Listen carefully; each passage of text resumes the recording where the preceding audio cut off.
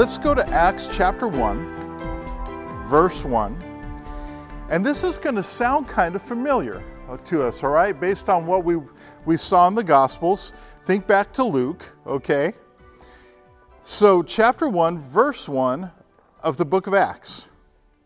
In the first book, O Theophilus, so we know that Theophilus is a Gentile who is a friend of Dr. Luke's. And so the first book is the Gospel of Luke, which Luke wrote to his buddy Theophilus to explain all the things that Jesus did and explain the gospel and say, Theophilus, you can bank on what you believe in because this is the eyewitness account. This is what happened with Jesus and his ministry on the earth. Now he's writing to Theophilus and saying, okay, buddy, now here's the first book, now here's the second, and I'm going to give you a history of what happened after Jesus was taken up into heaven. So he says, I have dealt with all that Jesus began to do and teach until the day when he was taken up. After he had given commands through the Holy Spirit to the apostles whom he had chosen, he presented himself alive to them after his suffering by many proofs, appearing to them during 40 days and speaking about the kingdom of God. And while staying with them, he ordered them not to depart from Jerusalem, but to wait for the promise of the Father, which he said, you heard from me, for John baptized you with water, but you will be baptized with the Holy Spirit not many days from now. Verse 6. So when they had come together, they asked him, Lord, will you at this time restore the kingdom to Israel? So they're still thinking that Jesus is going to just obliterate the Romans, then take up his kingship here on earth, and boom, from Jerusalem, he's going to reign, and life is going to be great, okay? So that's still their mindset. And he said to them, it is not for you to know the times or seasons that the Father has fixed by his own authority, but you will receive power when the Holy Spirit has come upon you. And you will be my witnesses in Jerusalem and in all Judea and in Samaria and to the end of the earth. And we're going to see that happen in Acts. And when he said these things, as they were looking on, he was lifted up, and a cloud took him out of their sight. And while they were gazing into heaven, as he went, behold, two men stood by them in white robes and said, Men of Galilee, why do you stand looking into heaven? This Jesus who was taken up from you into heaven will come in the same way as you saw him go into heaven. So here we are. Jesus has ascended to the Father. And he tells the disciples, and it's not just the 12, okay? We know there were 120, okay, that were on the day of Pentecost. They were there in Jerusalem. So Jesus ascends into heaven, but he says, I want you to stay in Jerusalem, okay, until Pentecost. That's the Feast of First Fruits, okay? That's when the first parts of the harvest were being brought in, okay? And so what God is about to do at that time is the first massive salvation of people. Over 3,000 people are going to come to Jesus Christ as their Lord and Savior on that day. They are the first fruits of a harvest that's going to come from that point on, going on to this day, all right? And he says to them, you will receive power when the Holy Spirit has come upon you, and you will be my witnesses in Jerusalem and Judea and Samaria and to the end of the earth. Now, okay, some people have said this should not be called the Acts of the Apostles, but it should be called the Acts of the Holy Spirit, okay? The Holy Spirit is referred to 57 times in the book of Acts. He is talking to people. He is filling people. He is changing people. He is directing people. He is working in people's lives. He's working through people's lives. So all of this is going on throughout the book of Acts. And this is what's so cool, because you see Jesus, he was ministering in Judea, okay? And it was him and the little band of disciples up to, 72, and then the 12 apostles. And they were just kind of very localized. From this point on, it explodes because the Holy Spirit is working through the believers in Christ, and he is working in Jerusalem, he is working in Ethiopia, he is working in Antioch, he is working in Thyatira, he is working in Ephesus. He's working all over the place now through the body of Jesus Christ, the believers of Christ, people like you and me, all right? So, consider this. In John chapter 14, verse 17, Jesus tells the disciples, it's good that I go away. I'm going to send you the helper, and he will be with you, and he will be in you, okay? So the ministry of the Holy Spirit has three different locales, if you will, all right? The first is with, para in Greek, okay? Jesus says he'll be with you, and he is with us and working to bring us to the Lord and working in our midst and all that, so he is with us. But Jesus says he will be in you. Now, in John chapter 20, verse 22, after Jesus had risen from the dead, and he's with the disciples, it says he breathed on them and said, receive the Holy Spirit. So now there's that indwelling of the Spirit. They are born again, okay? Jesus talked to Nicodemus about this, being born of the Spirit, being born again.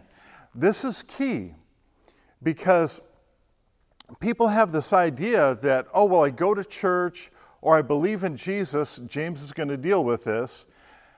But this issue of being born again, where the Holy Spirit is indwelling a person and is intimately connected with that individual, it's incredible. But then Jesus refers to this when he says the Holy Spirit will come upon you. That is epi in Greek. It's the upon experience, the empowering experience. And so, as we go through the book of Acts, we're going to see time and time again that believers are being filled with the Holy Spirit. This is important to keep in mind because when Jesus was talking to the Samaritan woman at the well, remember, he said, whoever believes in me, out of him will flow rivers of living water. And we're told that he was speaking of the Holy Spirit. So if something is going to flow out, all right, then it has to be filled in order for it to flow out. So we have a reverse osmosis system at our house for our water, okay? And it's time to replace the filters. It's not doing so well, so that's what I get to do this week, all right? No biggie, it's simple. But our water tastes terrible from the tap. So what we did was my wife Jennifer dug out an old Brita filter system, okay, that we haven't used forever because we had the osmosis. But she pulled that thing out, and we have this lemonade jar that's got a little spigot in the front. And so we can't find the pitcher, by the way, for the Brita anymore. So we put that on the little jar. That's actually about a gallon jar. We put that on top. And in order for us to get water flowing out of it, we have to pour water into it. We have to fill it. And as we fill it, and it percolates through that filter and all, it fills up the jar, and then it is poured out for us to be able to use, okay? And that's the picture that we have here, where Jesus is saying that you are going to be filled with the Holy Spirit. And it doesn't just happen once. we see time and time again the believers, as they're praying, the Holy Spirit comes upon them and fills them, and boom, they go out and the Spirit flows through them, and they're doing the work of the ministry, okay? So we need to keep in mind, a lot of people say, well, you get the Holy Spirit when you're saved. Yes, you do. You get the indwelling of the Holy Spirit. But there is a subsequent empowering by the Spirit where we are filled, where we are empowered so that we can do that which that the Holy Spirit has given us to do. The gifts of the Spirit. We're not doing it on our own strength. It's Him working through us, okay? And we're going to see that throughout the book of Acts. So, we go over to chapter 2, familiar passage. Chapter 2, verse 1. When the day of Pentecost arrived, they were all together in one place. And suddenly there came from heaven a sound like a mighty rushing wind, and it filled the entire house where they were sitting. And divided tongues of fire appeared to them and rested on each one of them. And they were all filled with the Holy Spirit and began to speak in tongues as the Spirit gave them utterance. And we know what goes on after that. So they're speaking in a tongue, an unknown language to them, but everybody else is hearing the glory of God being proclaimed in their own language. All right? And they're like, whoa, what's going on here? And Peter, who is notorious for putting his foot in his mouth, is filled with the Holy Spirit, and he preaches a whopper of an evangelistic message. And over 3,000 people come to Christ that day. It's Pentecost, the first fruits of the harvest. And that's what we have.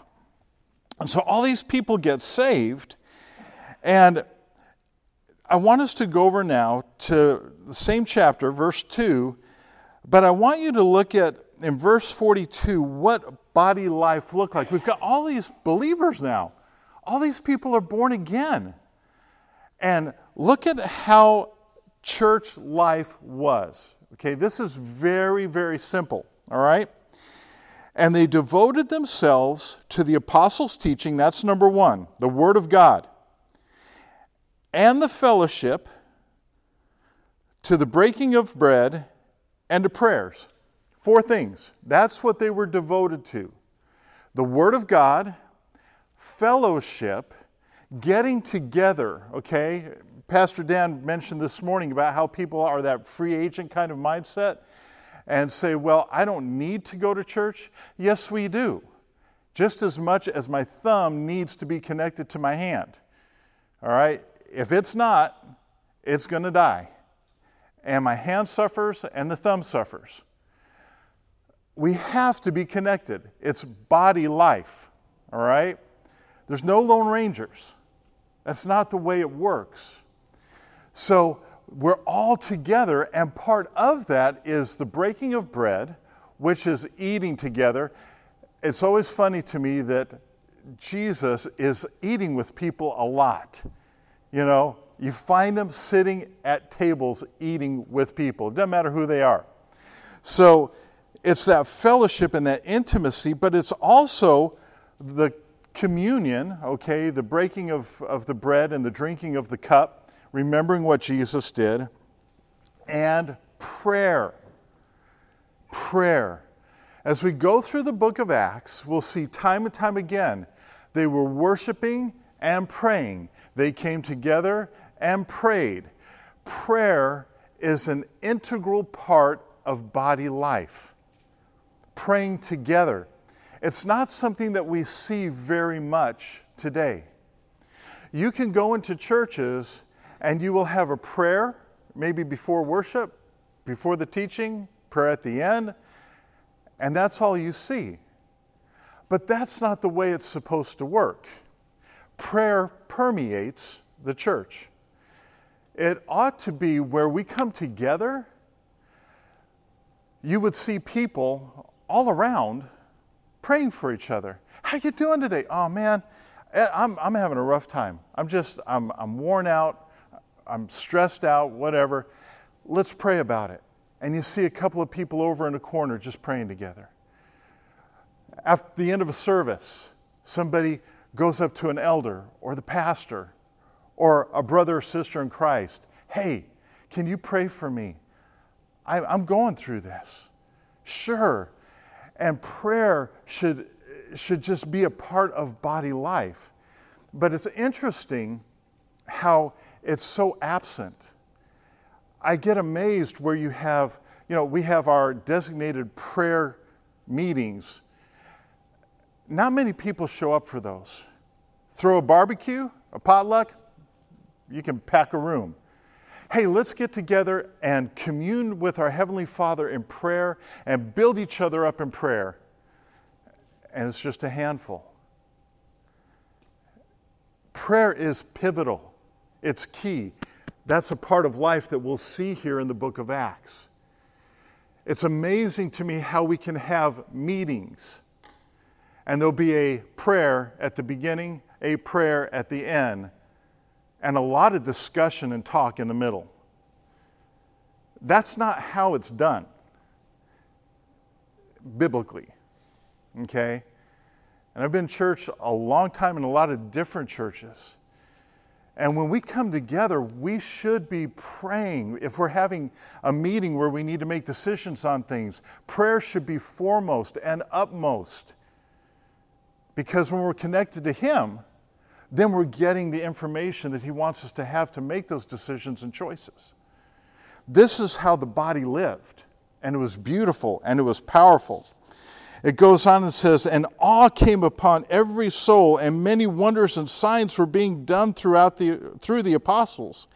And all who believed were together and had all things in common.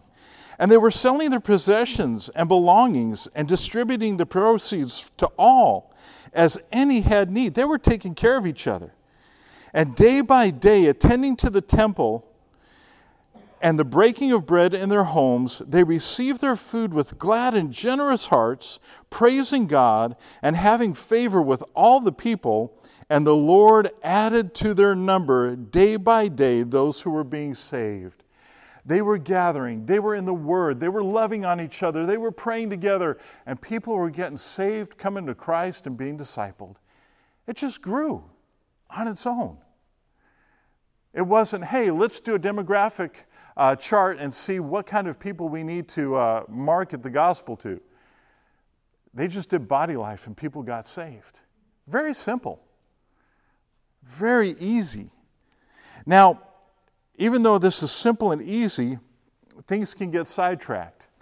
If we go to chapter 6, verse 1, all this beauty is marred by some division, okay? So chapter 6, verse 1. Now in these days, when the disciples were increasing in number, a complaint by the Hellenists. Dark clouds rolling in, okay? Arose against the Hebrews because their widows were being neglected in daily distribution. And the 12 summoned the full number of the disciples, okay? And said, it's not right that we should give up the preaching of the word to serve tables. Therefore, brothers, pick out from among you 7 men, now listen to the requirements here, of good repute, full of the Holy Spirit and wisdom, whom we will appoint to this duty, but we will devote ourselves to prayer and the ministry of the word. And what they said pleased the whole gathering, and they chose Stephen, a man full of faith and of the Holy Spirit, and Philip, and Prochorus, and Nicanor, and Timon, and Parmenas, and Nicholas, a proselyte of Antioch. These they set before the apostles, and they prayed and laid their hands on them, and the word of God continued to increase, and the number of the disciples multiplied greatly in Jerusalem, and a great many of the priests became obedient to the faith. So there's this beautiful thing happening, and then you have the Hellenist Jews and the Jews, okay? The Hellenists were ones who did not live and were not from Israel. Because of previous dispersions, they were from the area of the Gentiles. They spoke Greek. And the Jews did not see the Hellenists as being real Jews. So when it came time to take care of the widows and to get food to them and provisions, the Jews weren't taking care, the Jewish Christians weren't taking care of the Hellenist Christians. They're both Jewish. This group spoke Hebrew, this group spoke Greek, and this group thought they were better than this group. Oh, man. Okay, so the apostles say, this is what we're going to do. You guys pick, and then we'll pray over them, lay our hands on them, and they'll do the work of the ministry. All 7 of these guys are Hellenists. Okay, it was Jew and Hellenists that together all said, we want these 7 guys. Not because they were Hellenists, not because they were regular Jews, but because the qualifications that they saw in these men, oh, that's easy, Stephen, he's got to be one of them. Oh yeah, Philip, yeah, oh man, yeah.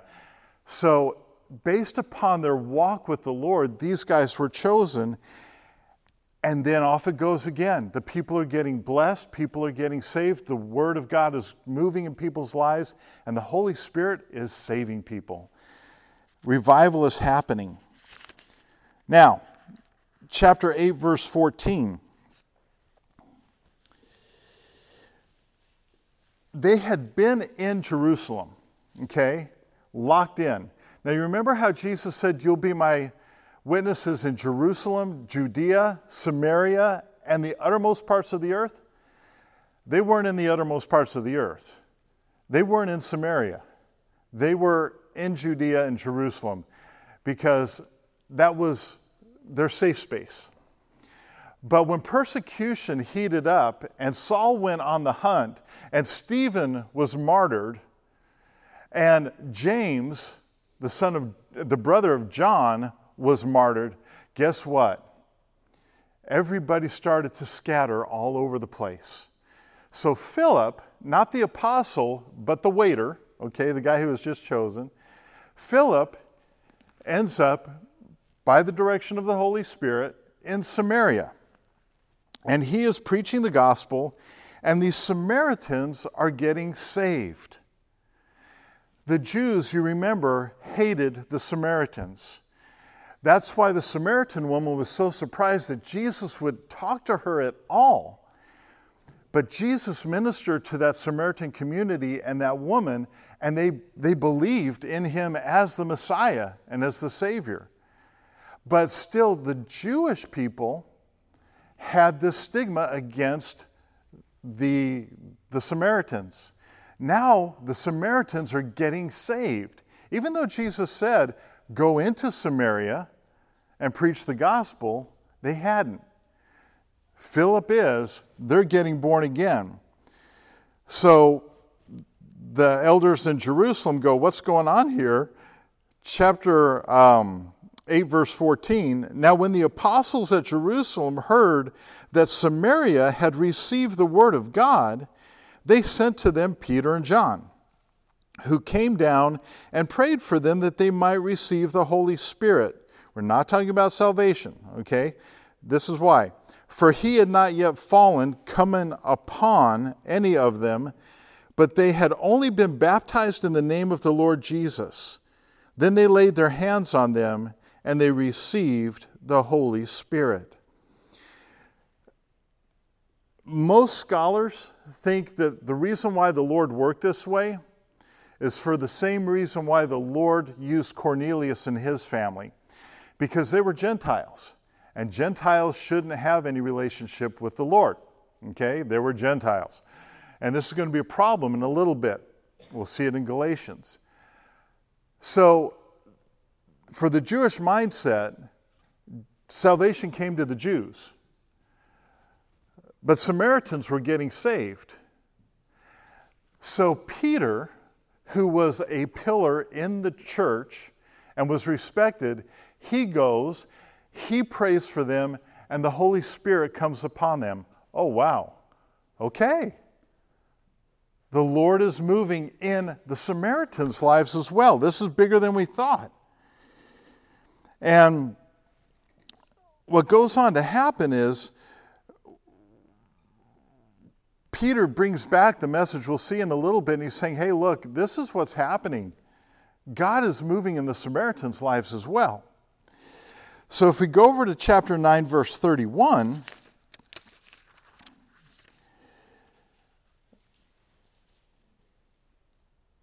look at what it says that's happening here. So the church throughout all Judea and Galilee and Samaria, now at this point, Paul has become a Christian, okay? And so there's rest. But look at what it says. So the church throughout all of Judea and Galilee and Samaria had peace and was being built up, and walking in the fear of the Lord and the comfort of the Holy Spirit, it multiplied. So the church was just doing very basic things. They were walking in the fear of the Lord. They respected God. They respected the Word. They respected Jesus. They had a reverence for Him. And the comfort of the Holy Spirit. The word for comfort is paraklesis. The Holy Spirit is called the Comforter or the Helper. So what they were doing was they were living out life in reverence and respect and awe to God, and in the help and assistance of the Holy Spirit. And because of that relationship, the gospel was growing like wildfire. The church was multiplying.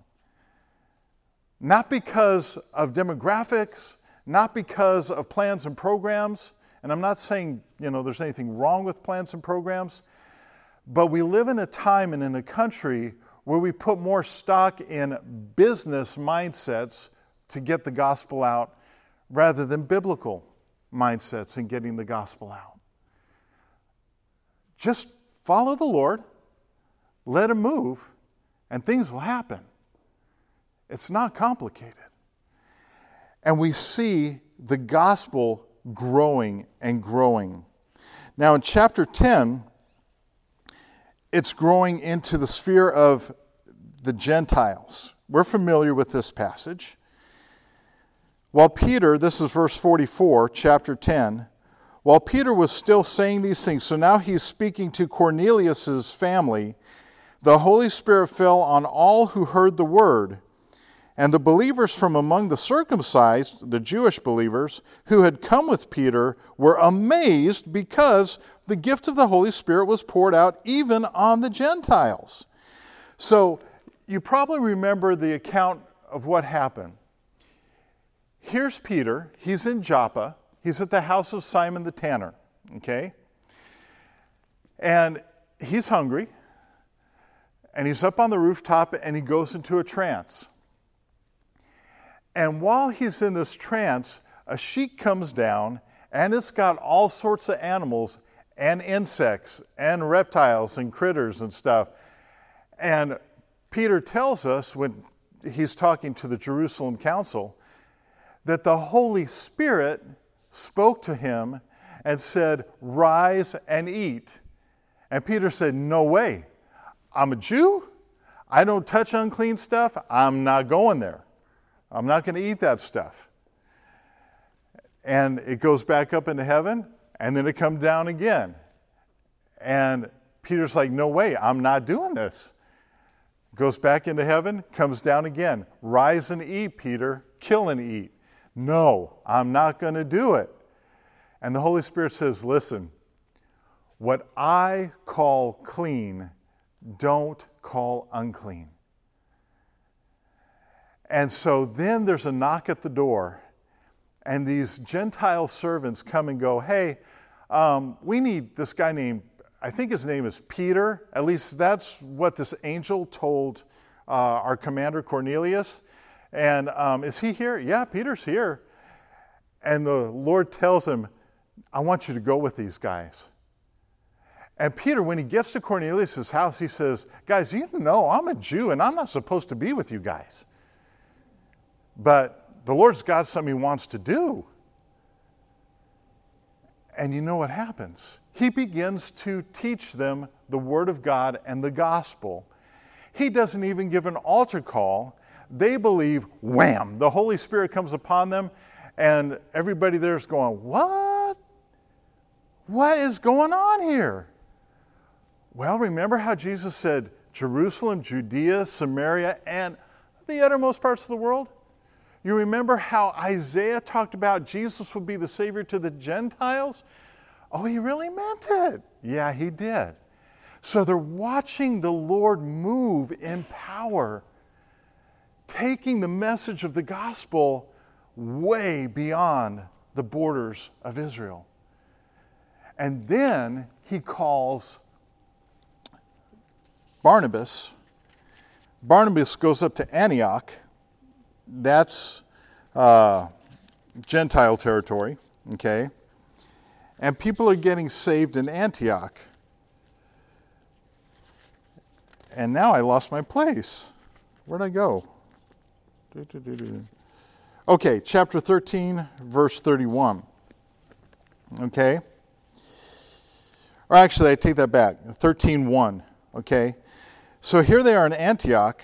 Now there were in the church of Antioch prophets and teachers, Barnabas, Simeon, who was called Niger, Lucius of Cyrene, Manaen, a lifelong friend of Herod the Tetrarch. Okay, so this guy was a buddy of Herod who was like really bad, who just murdered James, the brother of John. Okay? Bad guy.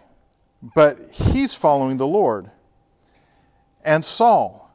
So as Barnabas was ministering in Antioch, he's like, boy, I need help. So he goes and he gets Saul, who's been in Tarsus, just kind of hanging, and the Lord's been working on him and getting him ready for ministry. And so they're there, and it says, while they were worshiping the Lord and fasting, the Holy Spirit said, set apart for me Barnabas and Saul for the work which I have called them. Then after fasting and praying, they laid their hands on them and sent them off. And the first missionary journey began. Barnabas and Saul head out into the Greek world, into the Roman Empire, proclaiming Jesus Christ, and people are getting saved. Now, also during this time, the Jewish believers are having a really rough time. So if you were a Jew, the Gentiles hated you. I'm not talking about Gentile Christians, I'm talking about Gentiles. And the Jews hated the Gentiles. But if you were a Jewish believer, you were hated by the Gentiles, and you were hated by your fellow Jews because you believed in Jesus. They were persecuted. They were under a lot of temptation. Sin had gotten in. We saw a little bit of that with the whole Hellenist widows and the Jewish widows, and divisions and power plays and all sorts of garbage. And so at this time, James, who is the half-brother of Jesus and the pastor of the church in Jerusalem, writes a letter to the Jewish believers that are scattered all over the place, all right, to encourage them and to help them out. So at this point, let's go over to James, and we'll go to James chapter 1, okay? So he is writing to Jewish believers that are all over the place. And so keep this in mind when we read this, and I really, I've read James, but I didn't fully understand the context of what was going on and what they were facing. And so when he says these things to the believers, it's like, oh, okay, it makes sense. I see where they're at. I see what they're going through. This is radical stuff. Their lives are being turned upside down because they're Jews that are in Gentile territory. They're Jews that are believers, so they're hated by their own families. Like, If you were a Jew and you came to Jesus Christ, you were considered dead by your family. You lost your inheritance, any claim in the family business, any contact. It was over. Now, I saw this a little bit actually I didn't see it, but I saw the repercussions of it because my great-grandparents were Orthodox Jews, hardcore Orthodox. And my grandfather married a Gentile. And when he did, they took my grandfather's pictures and turned them facing the wall and said, "You're dead to us," and cut off all ties. I did not know my great-grandparents. I didn't know anything about them until after my granddad had died and my mother had dug up stuff and everything. Because the fact that he married a Gentile, they wrote him off completely. All ties were gone. And that's what happens to a Jew who trusts their life to Christ. It's over. You're kicked out of the synagogue. You're kicked out of fellowship. You're out completely. That's why when we see things remember when Jesus healed the guy who was born blind? And he's standing before the council, and they call in his parents and say, "Hey, is this your son? And he was born blind." Yeah, that's our son. Well, how do you receive his sight? And it says that they were afraid because of the Jews, the Jewish leaders. If they sided with their son and they sided with Jesus, they would be kicked out of the synagogue. They would be kicked out of the temple. They would be kicked out of Jewish society, and they would be outcasts. And they were scared. And so they said, "He's of age, you ask our son." And they kicked him out. But fortunately, Jesus goes and finds him and says, "All right, I'm the Savior. Follow me." But it's a hard life that they were facing. And so he goes through and he's telling them, "Consider it all joy, my brothers, when you meet trials of various kinds, knowing that the testing of your faith produces steadfastness." And we know how this stuff goes on. But what he's driving home in the book of James is to live the Christian life. They were in a place where they were tempted to walk away from the Lord. There was hypocrisy. There was compromise. And James is saying, don't go there. Don't do that. A lot of people get hung up on James because they think he's preaching salvation by works. He's not talking about salvation. Okay? He's not saying you have to work to be saved. He's talking to saved people and saying, look, since you're saved, live like it.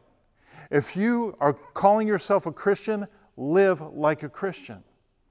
And so going down to verse 19, he says, "Know this, my beloved brothers.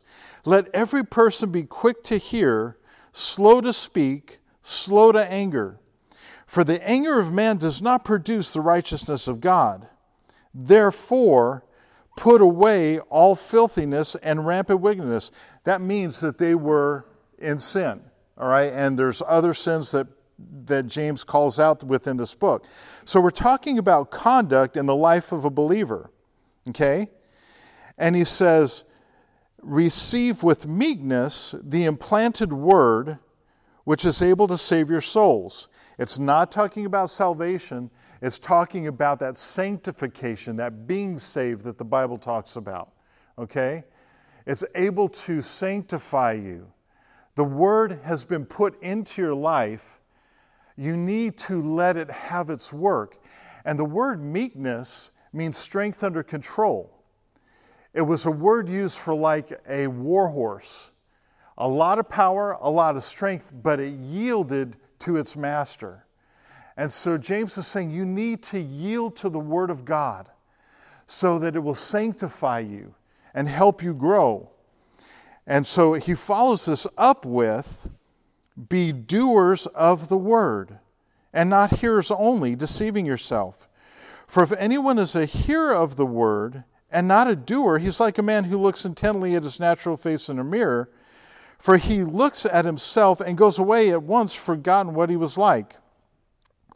But the one who looks into the perfect law, he's not talking about the law of Moses, the law of liberty, gospel, and perseveres, being no hearer who forgets, but a doer who acts, he will be blessed in all his doing. Okay? If you go over to verse 14 of chapter 2, he says, "What good is it, my brothers, if someone says he has faith but does not have works?" Again, he's not talking about works of the law. He's not talking about working to get saved, all right? He's talking about walking the walk. Can that faith save him?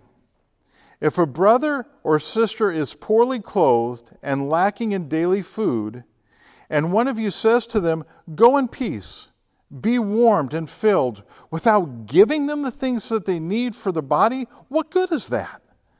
It's just talk. So also faith by itself, if it does not have works, is dead. But someone will say, "You have faith and I have works. Show me your faith apart from your works, and I will show you my faith by my works.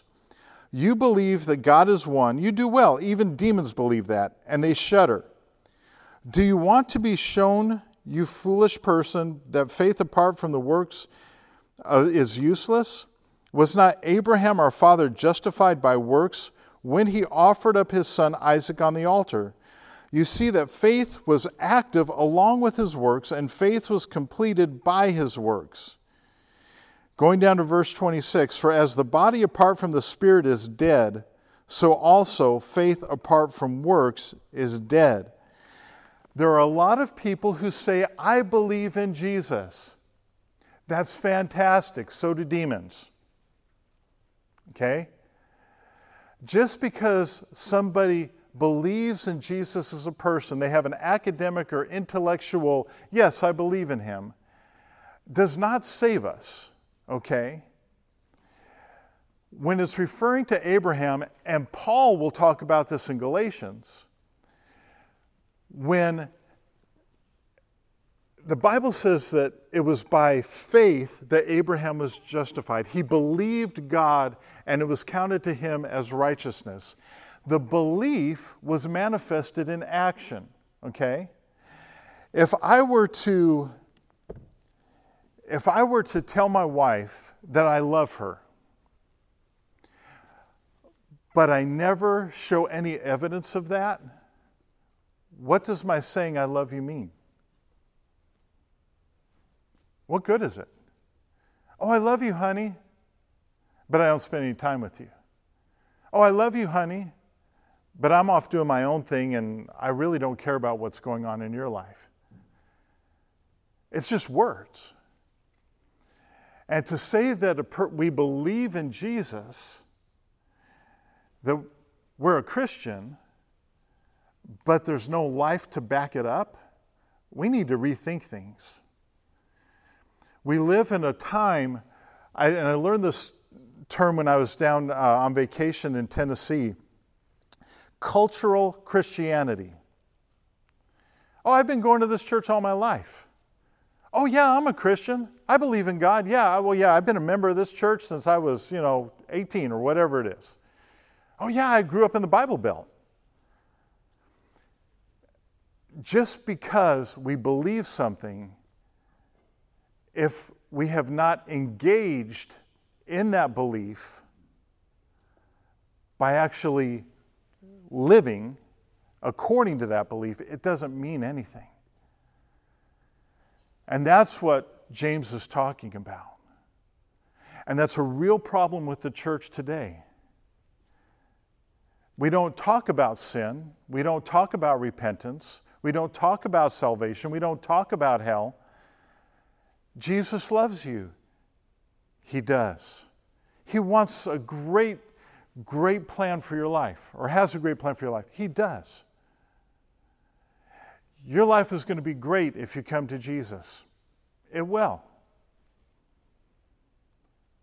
but we don't talk about the things that Jesus talked about as reasons to come to Christ. See, lives changed. When people were getting saved in the book of Acts, lives were changing. People were repenting from their sins. They were living a new life. The scriptures tell us to test ourselves to see if we're in the faith. If we say I'm a believer, but I'm not living like Jesus, I got a problem. At best, I'm a hypocrite. At worst, I'm not saved. It makes me think of Alexander the Great. There was a guy who was a deserter. He was afraid of war, and he was caught and brought before Alexander. And Alexander said to him, "What's your name?" And the soldier said, "Alexander." And Alexander the Great said to him, "Listen, either change the way you act or change your name." And he left it at that and gave him the opportunity to get things straight. If we call ourselves Christians, in Antioch, that's where the term was first used, Christ-like ones. If we call ourselves a Christian, we need to act like a Christian, because that's what a disciple is. We discipline our lives to follow our Savior. This is what James is talking about. I know it's tough out there, guys, but you're falling into sin. You're walking away from the Lord. You're saying you're a believer, but you're not living like it. You need to walk the talk. And that's what we have here. Now, going back into the book of Acts, if we go to chapter 15, what's going on there, James is dealing with this on this front, but something else is happening. And there are Judaizers who have come in. Now all these believers, Gentile believers, are following the Lord and serving the Lord. And the Judaizers are people who, they're Jews, and because Christ came to the Jew first and he was a Jew and the promised Messiah of the Jews, they believed that you had to be a Jew first in order to be saved. So they were adding things to the gospel.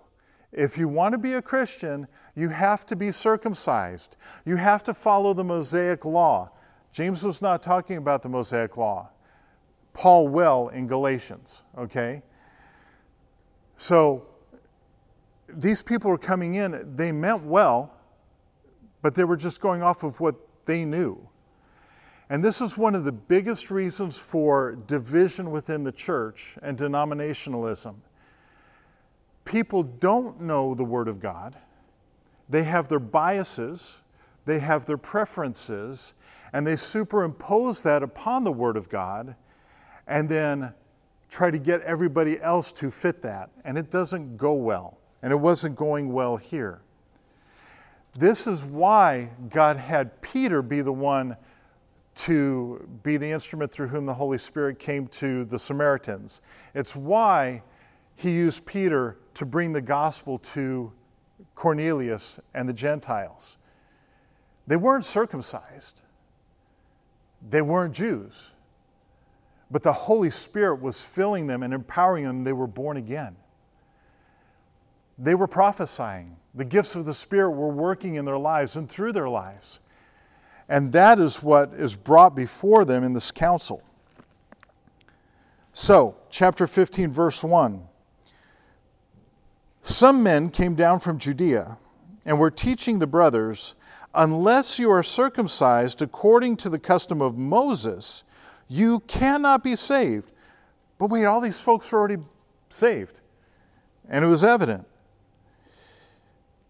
And after Paul and Barnabas had no small dissension and debate with them, Paul and Barnabas and some of the others were appointed to go up to Jerusalem to the apostles and the elders about this question. So being sent on their way by the church, they passed through both Phoenicia and Samaria, describing in detail the conversion of the Gentiles, and brought great joy to all the brothers. When they came to Jerusalem, they were welcomed by the church and the apostles and the elders, and they declared all that God had done with them. But some believers who belonged to the party of the Pharisees rose up and said, "It is necessary to circumcise them in order to keep the law of Moses." And so the discussion goes on. Verse 8, it says, "And God who knows the heart bore witness." Okay, and this is Peter speaking now, okay? Peter's talking. He stands up, and he's talking about the things that the Holy Spirit did through him. "He bore witness to them by giving them the Holy Spirit just as he did to us. And he made no distinction between us and them, having cleansed their heart by faith. Now therefore, why are you putting God to the test by placing a yoke on the neck of the disciples that neither our fathers nor we have been able to bear?" Going down, verse 13, after they finished speaking, James replied, "Brothers, listen to me. Simeon," that's Peter, "has relayed how God first visited the Gentiles to take from them a people for his name. And with this, the words of the prophets agree." And he goes back to the Word of God for the answers. Okay? So in verse 21, it says, "For from ancient generations Moses has had in every city those who proclaim him, for he is read every Sabbath in the synagogues." So, this is the only rules that were given. Okay? Verse 24, "Since we have heard that some persons have gone out from us and troubled you," this is the letter that they're writing to the Gentiles, "troubled you with these words, unsettling your mind, although we gave them no instruction." We didn't do this.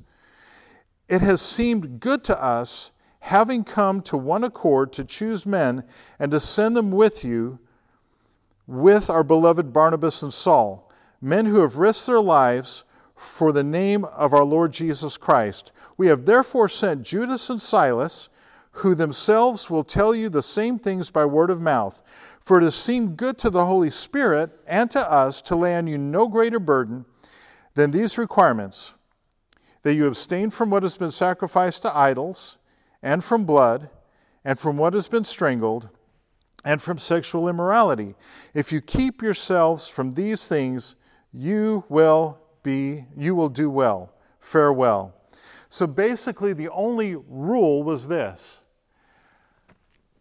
don't do these things. The eating of the blood, things sacrificed to idols, sexual immorality, because there are Jews all over the place in the cities in which you live, and Jewish brothers in Christ and sisters in Christ. And for them, this is a stumbling block. So out of love and concern for your brothers and sisters in Christ and for the Jews that live in those cities, don't do things that are going to make them stumble. Okay? And as far as the sexual immorality, that's bad as it is. So the cool thing is, when this is read to them in verse 31, they rejoiced because of its encouragement. And Judas and Silas, who were themselves prophets, encouraged and strengthened the brothers with many words. So, these divisions come up because of ignorance about the Word of God, because of biases and things. But going back to the Word, spending time in prayer, and getting direction from the Holy Spirit, everybody came out a winner. Until there were some Judaizers who just said, no, this is the way it's going to be. And they started their first denomination, okay? And it caused a lot of problems. There was a lot of division. So, we'll finish here in Galatians, chapter 1, verse 6. The church in Galatia was vibrant. It was thriving. It was doing so well.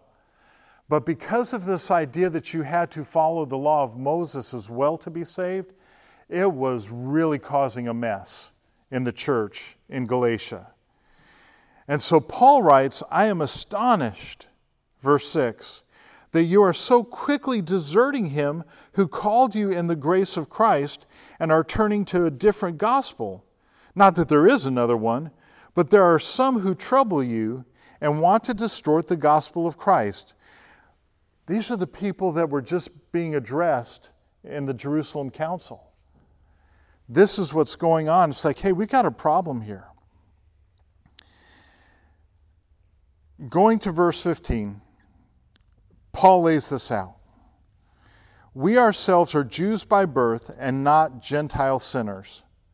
Yet we know that a person is not justified by works of the law, but through faith in Jesus Christ.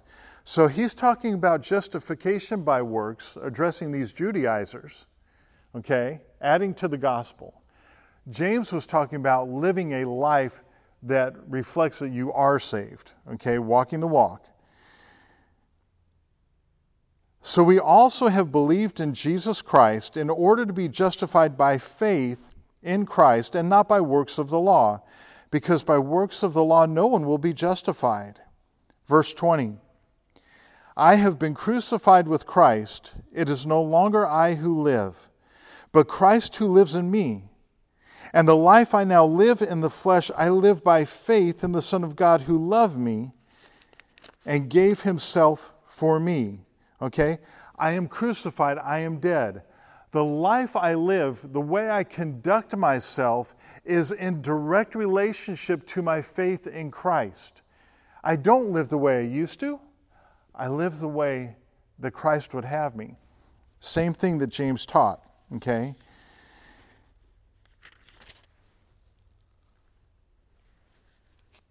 I'll finish with this. Verse 11. Or verse 10, for all who rely on works of the law are under a curse. For it is written, cursed be everyone who does not abide by all things written in the book of the law, and do them.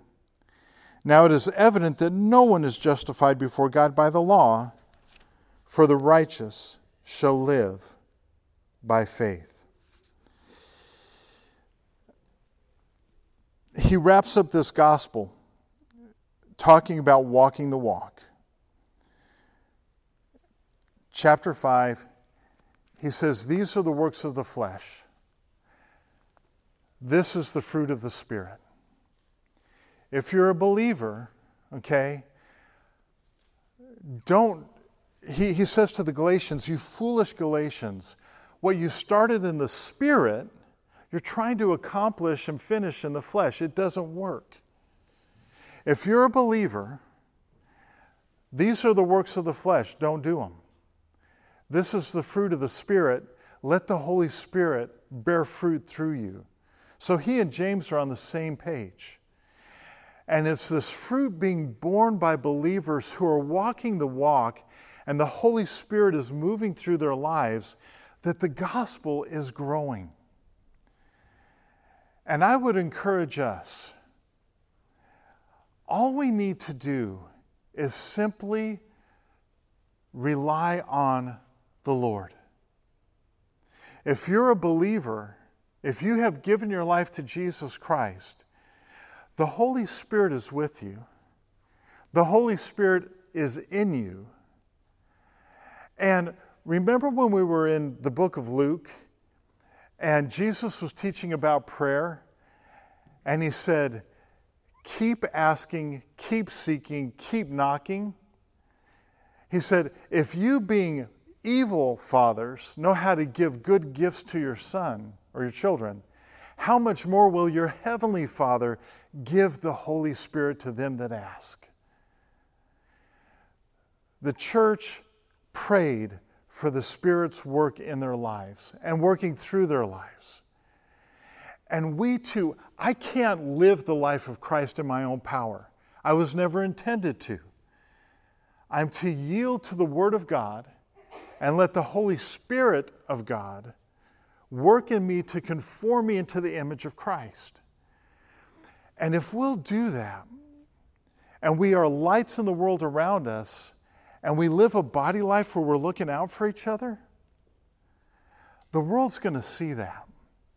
Unfortunately, the world looks at the church and goes, Look at the bickering, look at the hypocrisy, look at the garbage, look at the way, take your pick.